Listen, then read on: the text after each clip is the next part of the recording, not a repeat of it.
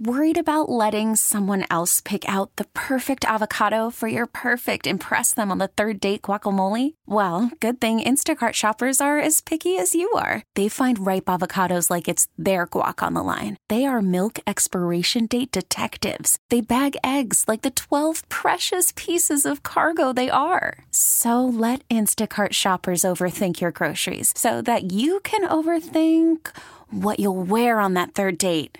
Download the Instacart app to get free delivery on your first 3 orders while supplies last. Minimum $10 per order. Additional terms apply. Hey, Rob Bradford here. I have set out on a mission with my good friends at FanDuel to prove what I have known for some time. Baseball isn't boring.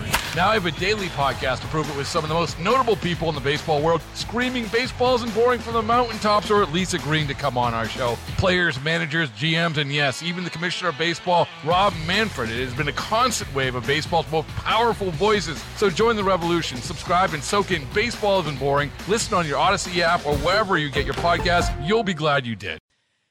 So a proposed constitutional amendment would amend the Kansas Bill of Rights to place possession and use of ammunition, firearms components, and firearms accessories under the constitutional protections. The resolution also proposes that gun restrictions be examined under the strict scrutiny standard, which we were talking about earlier, the highest standard of review a court can use. By doing so, gun rights would have the same level of protection as the freedom of speech and religion. With us now to explain the importance of passing a new constitutional amendment to enhance our Second Amendment rights is Moriah Day, the Executive Director of the Kansas State Rifle Association. Moriah, thank you for joining us this evening. Thanks for having me, Blake. Appreciate it. Absolutely. So you and I have known each other for quite some time. And for That those is true, yes. out there that are listening, I'm also a board member of the Kansas State Rifle Association and work with Moriah on the association. So there is that connection there as well. So Moriah, can you walk us through what this amendment is doing exactly and what would need to happen for this to basically be passed and go into the Constitution? Absolutely, yeah. Thanks for that question, Blake. As you kind of mentioned already, it does a couple different things. Number one, it would secure not only the right to keep and bear arms, but also would protect ammunition, accessories, and components of firearms under our Kansas Bill of Rights. So it would essentially extend those components and accessories, all of which are crucial to the use of firearms for self-defense and other lawful purposes. Unfortunately, we've seen a lot of attacks nationally from those wishing to limit our Second Amendment rights. This would protect us against those type of attacks here in Kansas in the future. The second thing it does, you hinted at this, it would, raise the level of scrutiny to the level of strict scrutiny. Courts in Kansas would be required under the state constitution, if it were to be passed, they would be required to use that level of strict scrutiny when they review any attempted attacks on our Second Amendment rights. So that's kind of, in a nutshell, what this constitutional amendment does. Obviously, I've appreciated the great leadership of a number of legislative allies that we've worked with on this. The process, obviously we've got to get this passed through the legislature. It takes a supermajority in both the House and the Senate to get this passed. And then at that point, it goes straight to the ballot for a vote of the people. So this is the ultimate opportunity, essentially, for Kansas voters to decide whether they want to protect their Second Amendment rights at this level. So when it comes to getting this through the legislative process, I mean, I've been there for a little while now. I helped write this amendment that we're currently considering.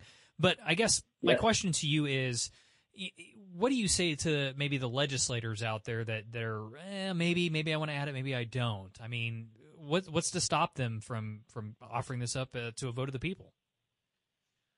For sure, yeah. So there's folks on both sides of the aisle that have concerns about passing this, and I've already talked to a bunch of legislators about this topic, and I'm not the only one, obviously. But their concerns are, I would take them and respond to them essentially, a big concern is, folks in more left-leaning areas are kind of concerned, with it being an election year. How will this play, at the polls, that kind of thing. I think it's, pretty safe to say our Second Amendment rights are cherished here in Kansas, and I don't use that word lightly. Kansans love to exercise their Second Amendment rights. A few years ago, so in 2010, we amended our Kansas Constitution to protect the right to keep and bear arms, essentially naming it an individual right. That was in the kind of in the wake of the Heller U.S. Supreme Court decision.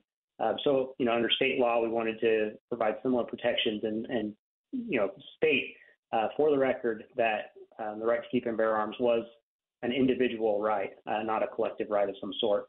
And so we passed that constitutional amendment back in 2010. It passed with a landslide victory, was approved by voters with 88.2% of the vote. In 2014, we passed another constitutional amendment to protect the right to hunt, fish, and trap in Kansas.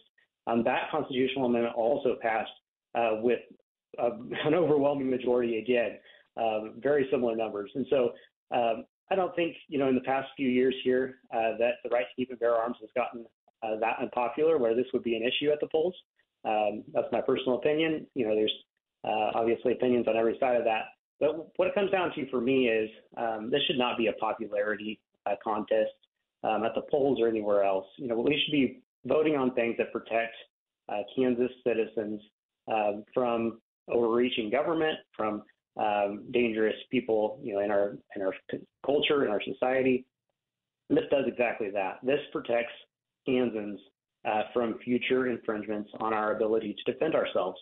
We've got people that need to defend themselves for a variety of reasons, and whether you need to or not, whether that's staring you in the face or not, you have a right to do so. You have a right to defend yourself, and that's a cherished right that Americans across our country believe in. We need to step up today and make this happen. We can't just put this off until there's an opportunity that seems right for the taking. We've got to get this passed at a time when there's a supermajority that's pro-Second Amendment in the House and the Senate. We've seen a lot of other states that were once pro-Second Amendment states.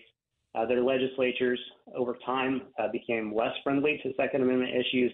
And today, we've got Massachusetts, we've got California, we've got Illinois, other states where the legislatures are absolutely controlled by anti-Second Amendment forces. And so we can't wait to a time, when Kansas could be in a more difficult position to get this passed through the legislature. It's time to give Kansas voters an opportunity to vote on this and let the legislature know where they stand on this. Absolutely. Ladies and gentlemen out there, we're talking to Moriah Day. He's the executive director for the Kansas State Rifle Association, which is the NRA sister or NRA state affiliate for the NRA. So welcome back. Now, Moriah, I do have a question for you. A few years ago, and I think you'll probably recall this because you were around the legislature at the time as well, but I'm sure you remember that, the shootouts that would happen at high noon in the streets like Dodge City. We were taking the state of Kansas back to the wild, wild west with constitutional carry and everything else. Those never really came to fruition. They're kind of saying the same stuff that we heard years ago. I mean, what's the difference? Yeah, Blake, it's kind of I get a real laugh out of it because you and I have both been around this long enough to hear these same arguments recycled time and again, and I have to give them credit for their policy of recycling, but when the same tired old arguments keep coming back and are never validated, you kind of start to wonder where they're getting their information from. Like you said, a decade ago, we heard these claims that we were going to be the wild, wild west, Dodge City, all that kind of thing. We heard it, close to 2 decades ago when, there were first conversations about passing concealed carry in Kansas. This isn't, a new argument. And the facts every single time have proven the Second Amendment position true. That an armed society is a polite society, and that folks that are law-abiding, upstanding, responsible individuals don't go out and just commit crimes. That's just the fact. They don't intend to harm others. They, are some of the most, responsible firearm owners are some of the most responsible, law-abiding people, in our state. The arguments today about this constitutional amendment, claiming that it would, open our state up to, all kinds of violence and everything, they're just completely unfounded. The fact is, this constitutional amendment would protect Kansans by, securing our freedoms for future generations. It's an unfortunate fact that, even with the clarity provided in the Bruin case before the U.S. Supreme Court not too long ago, and previous cases before that, the outrageous attempts to chip away at the rights of law-abiding firearm owners have continued lots of places across the country. Gun control advocates are still actively targeting many of the most common firearms used for self-defense. And, they're not always using outright bans to do so. They're trying to ban ammunition, accessories, standard capacity magazines, claiming that they're high capacity, things like that. And it's completely outrageous. Sorry, I'll get off my soapbox, but I could talk about that for a while. No, it's fantastic. And I think a lot of our listeners out there are saying amen and preach. So no worries at all. But, unfortunately, I think we see time and time again that fear sells. And that's exactly what they're doing. They're selling fear wholesale, and unfortunately people are buying it. So now there are some in the legislature that are worried about the possibility of litigation if Kansas were to pass the strict scrutiny standard. What are your thoughts on that? Well, I would first of all say that, there's always a possibility for litigation. We're a very litigious society in general. There's always a possibility for litigation. We see that all the time.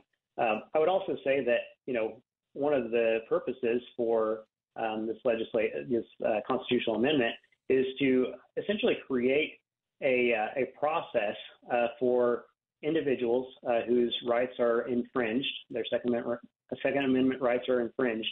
It creates a process for them to challenge those attacks in state court, which basically guarantees them clear recourse to correct the wrongs that our government could impose. And it allows them to correct those wrongs through our own state's legal system, rather than only using the federal system for that.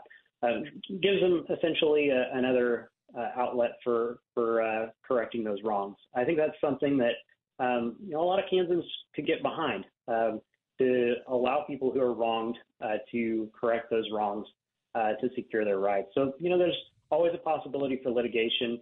I think as a society, we believe in the importance of being able to protect our rights, our freedoms through litigation when necessary. It's a very important part of our political process, our legal process. And so, I would say that, securing that right, giving people an opportunity to protect their rights and to protect the rights of others is a good thing, whether it results in a couple extra court cases or not. Absolutely. So, ladies and gentlemen out there, we're talking to Moriah Day, the executive director of the Kansas State Rifle Association.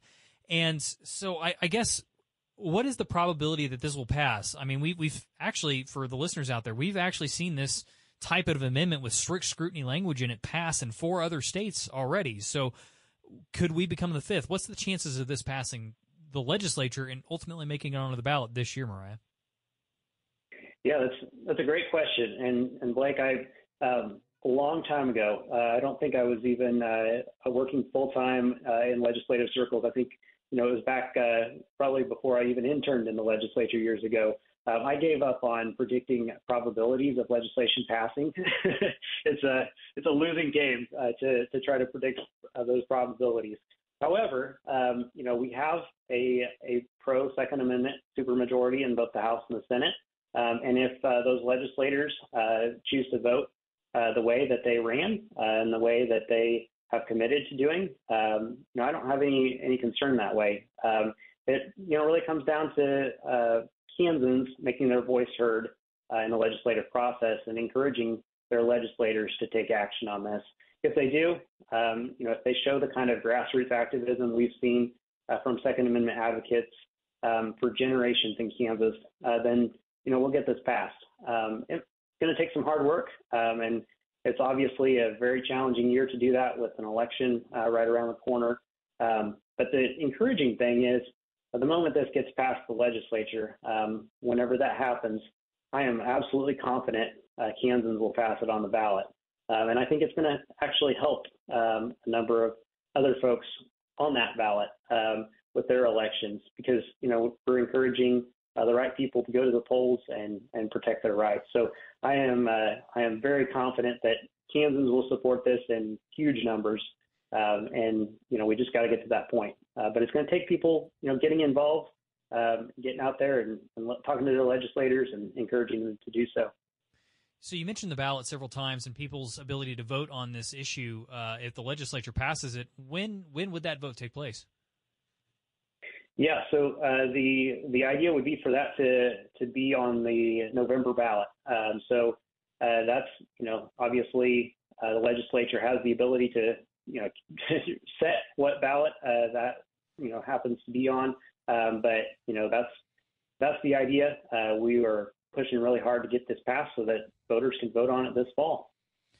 That's fantastic. And I mean, honestly, it's what better time than to put it on a presidential election ballot? I mean, more people than normal are going to turn out for that kind of an election. And so I think we'll have more voter participation and more people who get to have their voices heard on whether or not they would like to enhance our current Second Amendment rights as they stand here in the state of Kansas. So, Absolutely. Moriah, with that, the segment's coming to an end, but can you just tell us a little bit about your organization? Just, what's the website and where can they go to find more information? Sure, I appreciate that, Blake. Yeah, the Kansas State Rifle Association, like you already mentioned, Blake, is the state affiliate for the NRA. So we are essentially, we focus on state issues related to the Second Amendment. We are, affiliated with the NRA, but we have our own board of directors. We are not beholden to any national Second Amendment group. We, have our own governing body and, work on a lot of different things. Obviously, as we're talking now, we deal with a lot of the legislative stuff, but we also deal with political stuff, campaign cycle. We deal with encouraging firearm training, responsible firearm ownership. We deal with a lot of that stuff. People can learn all about us on our website, kansasrifle.org, kansasrifle.org. And they can also find us on pretty much any social media at Kansas Rifle. So we encourage people to check that out and see the work we've been doing. We've been around since 1928, so I don't think we're going anywhere. Fantastic. Thank you, Moriah, for joining us this evening. Always a pleasure, my friend. Thanks, Blake. Really appreciate it. Have a good one. Thank you. You too. Worried about letting someone else pick out the perfect avocado for your perfect impress them on the third date guacamole? Well, good thing Instacart shoppers are as picky as you are. They find ripe avocados like it's their guac on the line. They are milk expiration date detectives. They bag eggs like the 12 precious pieces of cargo they are. So let Instacart shoppers overthink your groceries so that you can overthink what you'll wear on that third date. Download the Instacart app to get free delivery on your first 3 orders while supplies last. Minimum $10 per order. Additional terms apply. Hey, Rob Bradford here. I have set out on a mission with my good friends at FanDuel to prove what I have known for some time. Baseball isn't boring. Now I have a daily podcast to prove it with some of the most notable people in the baseball world, screaming baseball isn't boring from the mountaintops, or at least agreeing to come on our show. Players, managers, GMs, and yes, even the commissioner of baseball, Rob Manfred. It has been a constant wave of baseball's most powerful voices. So join the revolution. Subscribe and soak in Baseball Isn't Boring. Listen on your Odyssey app or wherever you get your podcast. You'll be glad you did. And looks like we have a caller. David, welcome to the show. Hi, how are you doing? Doing great, sir. How are you this evening? Oh, I'm doing fine. I was just listening to your show, and I noticed you said how important you think it is to protect freedom and democracy, both in Taiwan and around the world. And I wondering why that never seems to include Ukraine. Is Ukraine not part of the world, or? Well, no, thank you for the question. I appreciate that. No, they are an important part of the world as well, and obviously there's been a conflict going on there for quite some time between Ukraine and Russia. I think as we look at the geopolitical situation that's currently going on over there, we obviously have NATO. Ukraine's not a part of NATO, but NATO is a very important part of what is going on right now in Europe, especially to stop additional Russia aggression. In 2014, Russia annexed the Crimea and the Donbass region of Ukraine, and they basically went unchallenged.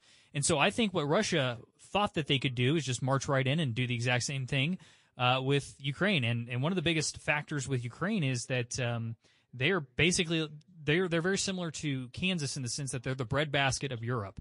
So they have a lot of wheat exports. They have a lot of commodities that are very important to the food supply. And so obviously I think that would be a good reason to strategically take them over in Russia's playbook. However, it has not gone according to plan. I'm forgetting the operation name, but there's an operation out there where the United States, after the Crimea incident, went in and started trying to help train their troops so that if any future aggressions took place, that we would be there to, we helped train their soldiers so that they could help fight back if Russia decided to do it again, and they did. And so the great thing about it is that we have been participating in that. However, we don't have a blank check. That's the problem. We don't have a blank check that we can just write and dump a ton of money into Ukraine. So we have to be, call upon our allies, I think, and we have to have it to where the people of Europe who are closest to this situation should also be paying their fair share. Right now, we're $34 trillion in debt. And so if the whole burden of this conflict is placed on the United States, that is not something that we will be able to sustain for a long-term period. But they are paying their share. They just, if you just read the news, they just okayed $50 billion or 50 billion euros in support for Ukraine, and and basically our House Republicans they think we should completely shut off military funding to Ukraine. And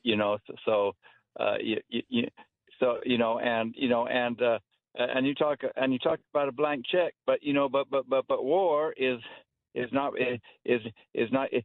predictable, and it's a matter of will. If you tell your opponent, hey, we're going to do this much, and we'll spend this much, and if it doesn't work, we're just going to surrender. Then you're just telling your opponent, okay, just wait until that time, and we'll give up. And also it tells your opponent you're stupid to be fighting in the first place. I mean, it seems were we stupid to be fighting in the first place? Is that right? Were we just baiting Ukraine to get involved? Well, here, David, real quick, let me just say this real quick. So the United States has not spent, we've spent more than $50 billion. We've spent $113.4 billion on this conflict already. So thankfully, they're at least, spending, 50 billion euros? So at least they're starting to contribute a little bit here. But, I mean, they also have the ability to contribute weapons and armor and everything else. And I would say that not all those countries are participating as much as they should. So I think that additionally, hold on. No, I let you talk. It's my turn. So here's the thing. If we look at this, I've been listening to military leaders. I've been listening to the folks that, are on the ground. They're trying to help these individuals as much as they can, right?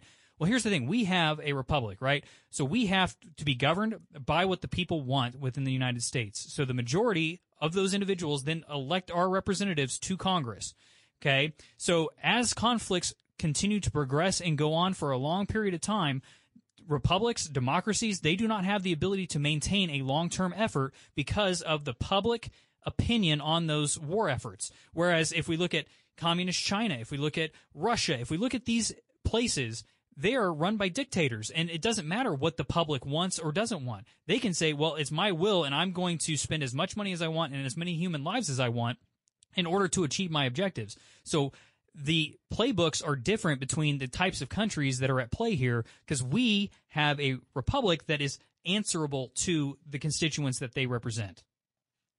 So then you're saying these countries that aren't democratic have an inherent advantage in war over us. And again, if that's the way, if that's the way you think, but we ought to just give up now. So, say, hey, these countries are better at war than we are.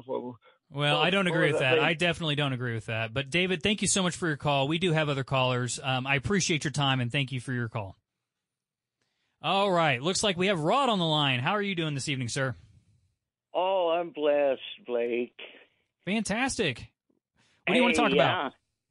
I wanted to talk about, I heard the show that runs between Mark Levin and Coast to Coast AM on your station, the Armstrong and Getty show. They were reading either a letter or text of a speech that Senator Mike Lee of Utah gave, in which he just exposes from a strict constitutional point of view what he calls the firm. Did you happen to hear that? Unfortunately, no. I must have missed that one. I apologize. Well, the firm, the progressives have the squad. He calls the firm the Senate leadership, Mitch McConnell and Schumer, in which, they come up with these bills. I don't know who wrote them, maybe lobbyists, maybe their staffs, but 1,000-page bill, and they give the senators an hour or a day to vote on it when Mike Lee said it should be debated for weeks, if not months. That's the system. And they conglomerate all these things together, aid for Ukraine, aid for Israel, the border. Why can't they have separate bills? Why do we have to have continuing resolutions, kick the can down the road, and infinitum? Why do we have to have omnibus? Why can't they vote on these things separately and give the people time to chime in? Unfortunately, I think what you're referring to is the sausage-making process, and you know what? That is absolutely contributing to the reason why Washington, D.C. is broken. And I think not only Republicans, but Democrats, everybody in America sees how broken the system is in Washington, D.C., and you are alluding to every aspect of it.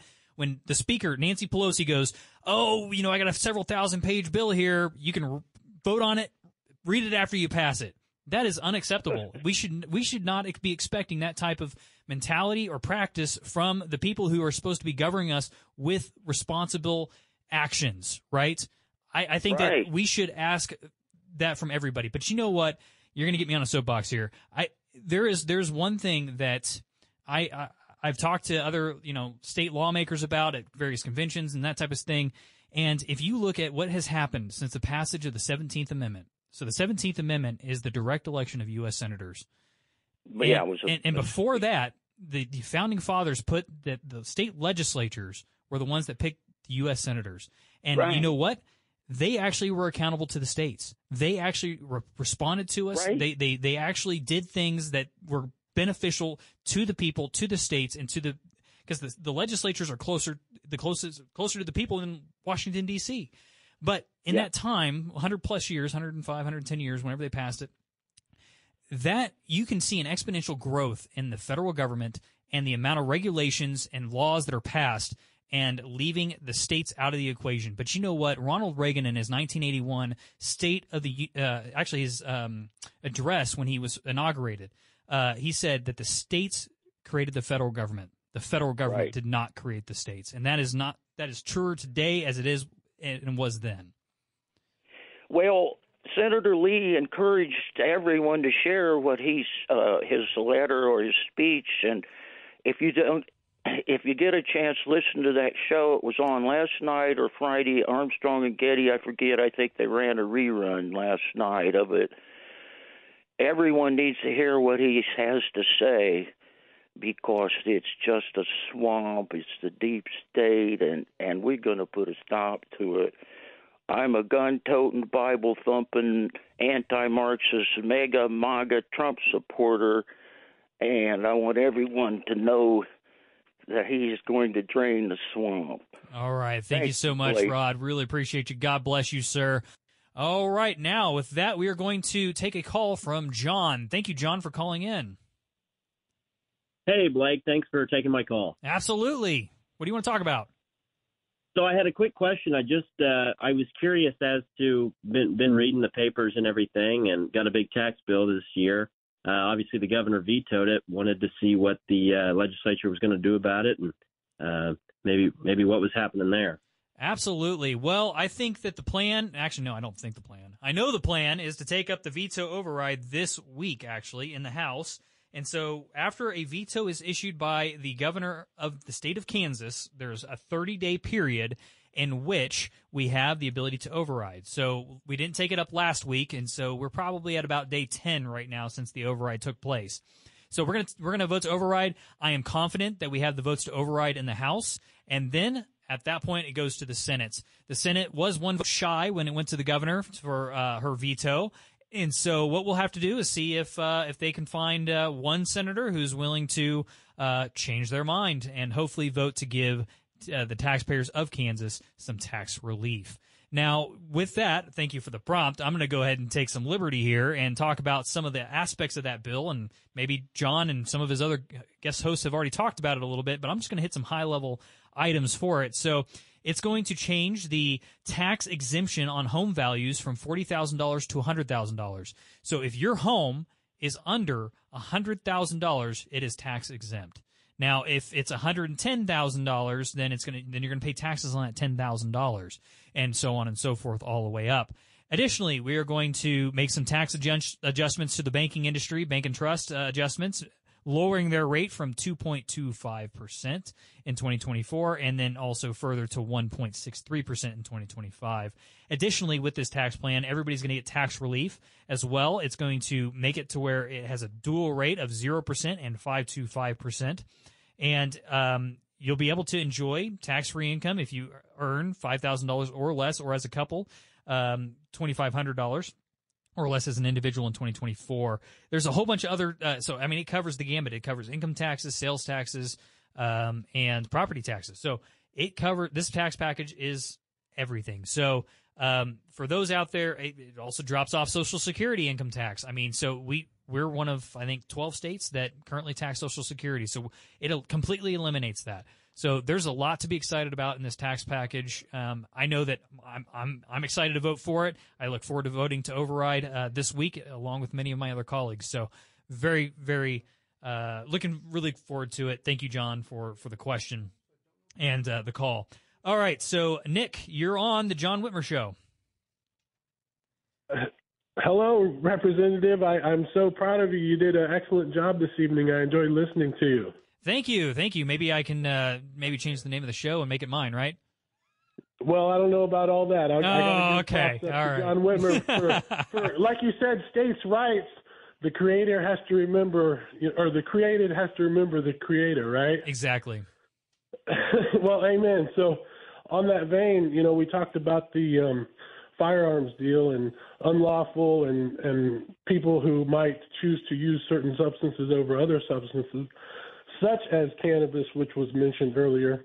I do support that resolution, as well as I believe it could be enhanced by go ahead and taking cannabis off the Controlled Substances Act. But, that is one thing that is kind of integral to our self-reliance, as well as I think it's a good support of law enforcement. They can concentrate on other things that are more violent, and the synthetic routes, the synthetic pills, the fentanyl coming over the border and everything, along with military-aged men that have no business being over here. But we're worried about things like expedited partner therapy and weird things like that. So those are some thoughts that I had. I've enjoyed your show that you've done this evening, and I appreciate the Kansas legislature very much. So God bless y'all, and just thank you for being part. So yeah, absolutely. Thank you for the call, Nick. Really appreciate it. Okay, and on the line we have Stephen. Well, hello. I wanted to ask you what can be done to help support Kansas in joining the Convention of States? Absolutely. So this is something that I've actually worked on for many years as well, and so I appreciate the question.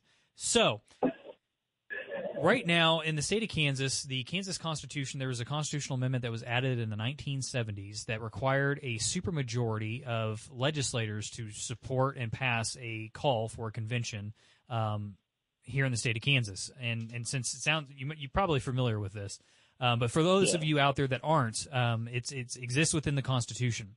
Now, there's actually, over this past, decade, really, whenever we've tried to pass a resolution to call Congress to, balance the budget or term limits, we've always fallen short. We've never been able to reach that 2/3 threshold, which is 84 votes in the House and 27 votes in the Senate in order to make that call.